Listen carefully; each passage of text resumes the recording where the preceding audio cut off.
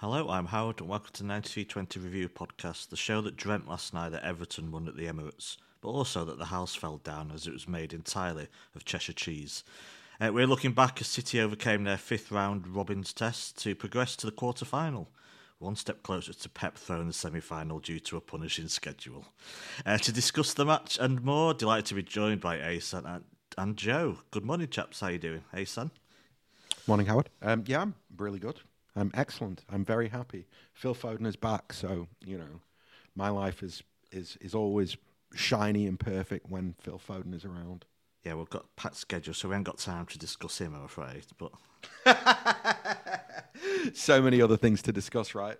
indeed, yeah, like a covered City Square. I mean, that's more important, surely. I like it. Yeah, I'm sure we'll squeeze in a couple of minutes for him, so don't worry. Joe, good morning.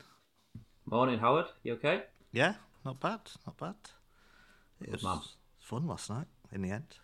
Quite Absolutely. entertaining 90 minutes, so yeah. Not bad at all. Bertalicious. Bertalicious. Or as this show will be called, flabbergastic, I think. So. Pep's created a new word, and we're all for it, so... right, before we talk about the football, though, just one quick opening question. I'm interested in your views on this. I got an email of City, as many will have done, and of course they tweeted about it, causing much banter, of course, as in reply. City have announced consultation period on plans to expand the North Stand. I think it's raising it to 60,000. Covered City Square, there's a museum, big expansion of that north side, basically includes a hotel as well. I've got the arena coming, as of course, in December this year. So, Asa, I'm going to start with you, and I'll obviously ask you this both similar questions. Your thoughts on this announcement? Not that much of a mystery. It's been mooted before. Is it the right thing to do, expanding the capacity, and the right time to do it as well? I think so. I think that in terms of the kind of the demand for tickets and the overall popularity of the club, I think we all accept that there has been a significant Haaland factor this season, and I suspect that the club have really felt that in terms of demand for tickets. So, and if we are heading in that direction, which I think we are, then I think it's a fantastic idea. I mean, look, more empty seats, the more empty seats, the better. It's really that simple. So if we can have a whole new stand, a whole new tier with like thousands of empty seats, brilliant.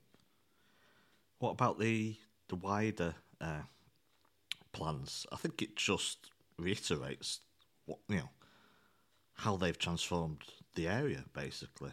For we discuss about the owners' moral issues, sports washing, the football itself, transfer mistakes. They have absolutely shown, amazing capabilities in developing the club, the area around it, and when you read these plans, it's pretty exciting, is it not? What they've got planned in the future. Enormously so. I think you almost can't overestimate how underestimate one of those two.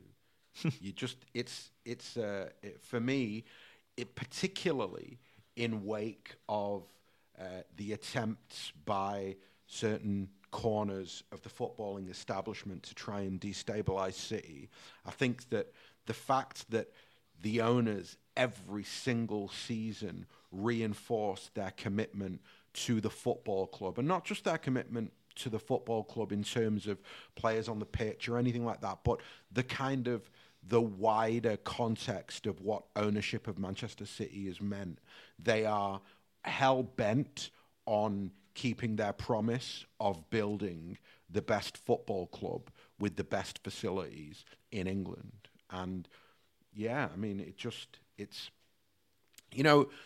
kind of funny that in a different world, in a parallel universe, City and their owners are held up as the kind of the benchmark for what football, particularly Premier League football club ownership at the top level, what it should be about. When you look at the way that, Old Trafford is falling to the ground and crumbling to bits, when you look at the way that, there's this sense at Liverpool of They've got owners who want to sell, but they seem to have ownership models who don't have a problem with creating uncertainty because ultimately they don't care that much. And I think that you can see very clearly that our ownership care. And for me, when I talk about caring, I don't mean, they care about me and they care about you. No, they care about the promise that they made,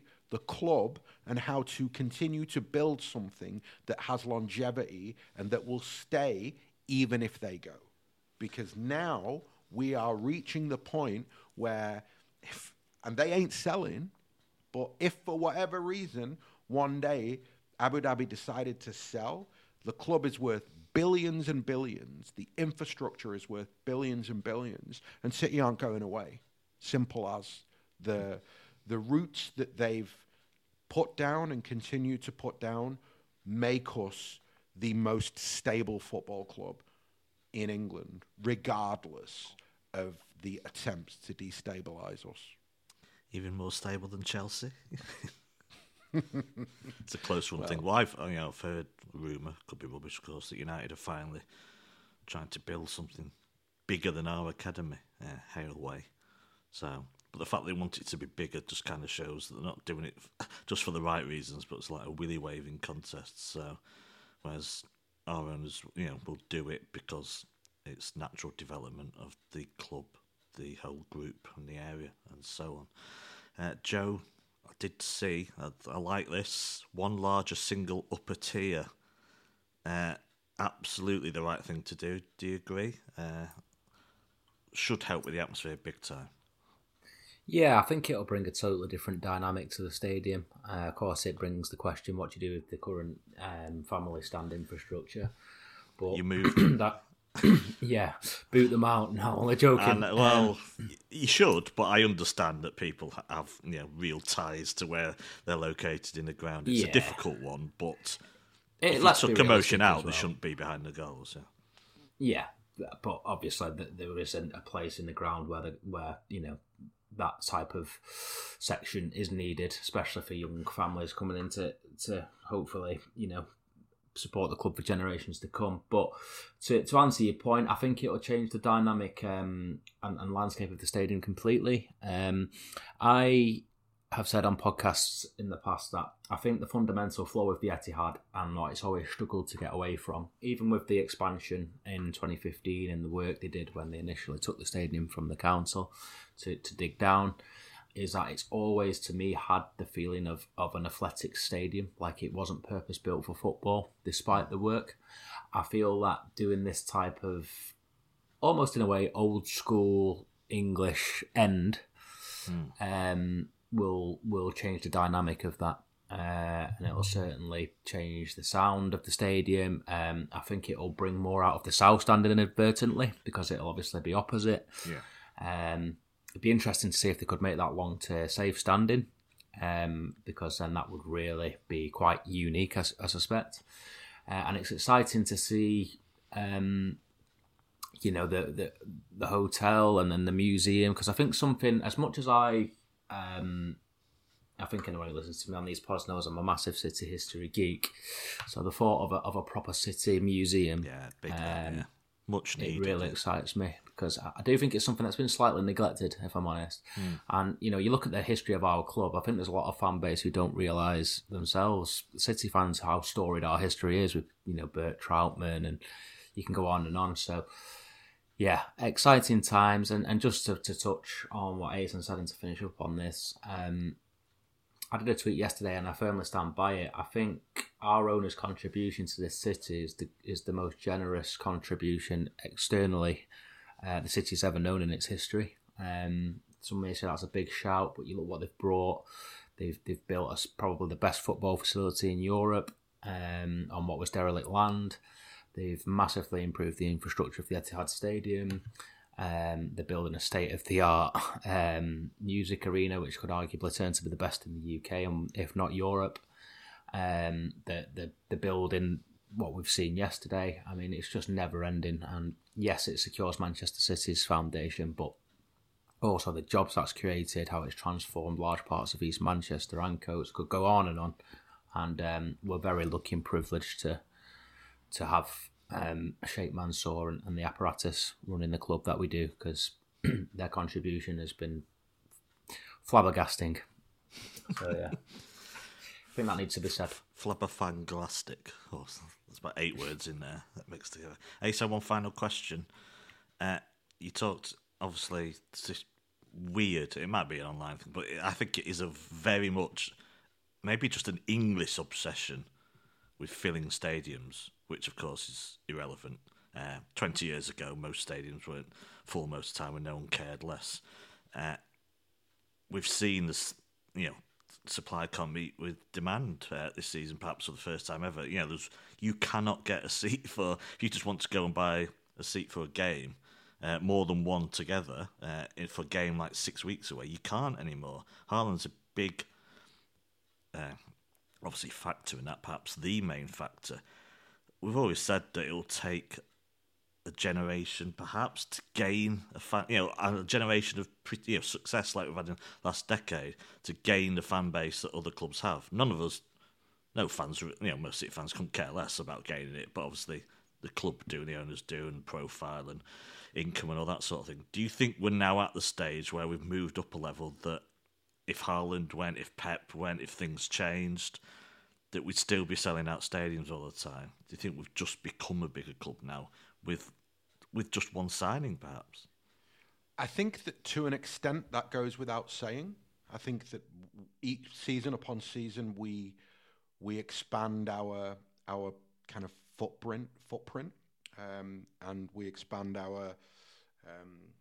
I think with success you expand your popularity, but I think it's also incredibly important to remind ourselves and acknowledge the fact that City have always had an incredible local and national supporter base, that when we talk about the idea of filling the ground or not filling the ground, we've never had the kind of problem that is made out by rival supporters or in the media. There are equal amounts of empty seats at everywhere from Anfield to Old Trafford to Stamford Bridge, depending on the night, the game, the competition. Do you see what I mean? Like, it's not this myth that has been perpetuated about City not being able to fill the Etihad is it runs alongside the myth that's been perpetuated that City cheat, or that it's about sports washing, or what I mean. It's just like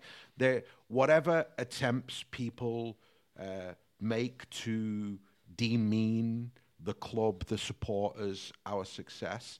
I think that we should never lose sight of just how ill-informed they actually are. But yes, to go back to your initial point, to me it goes without saying that every season we become a bit more popular on a global level.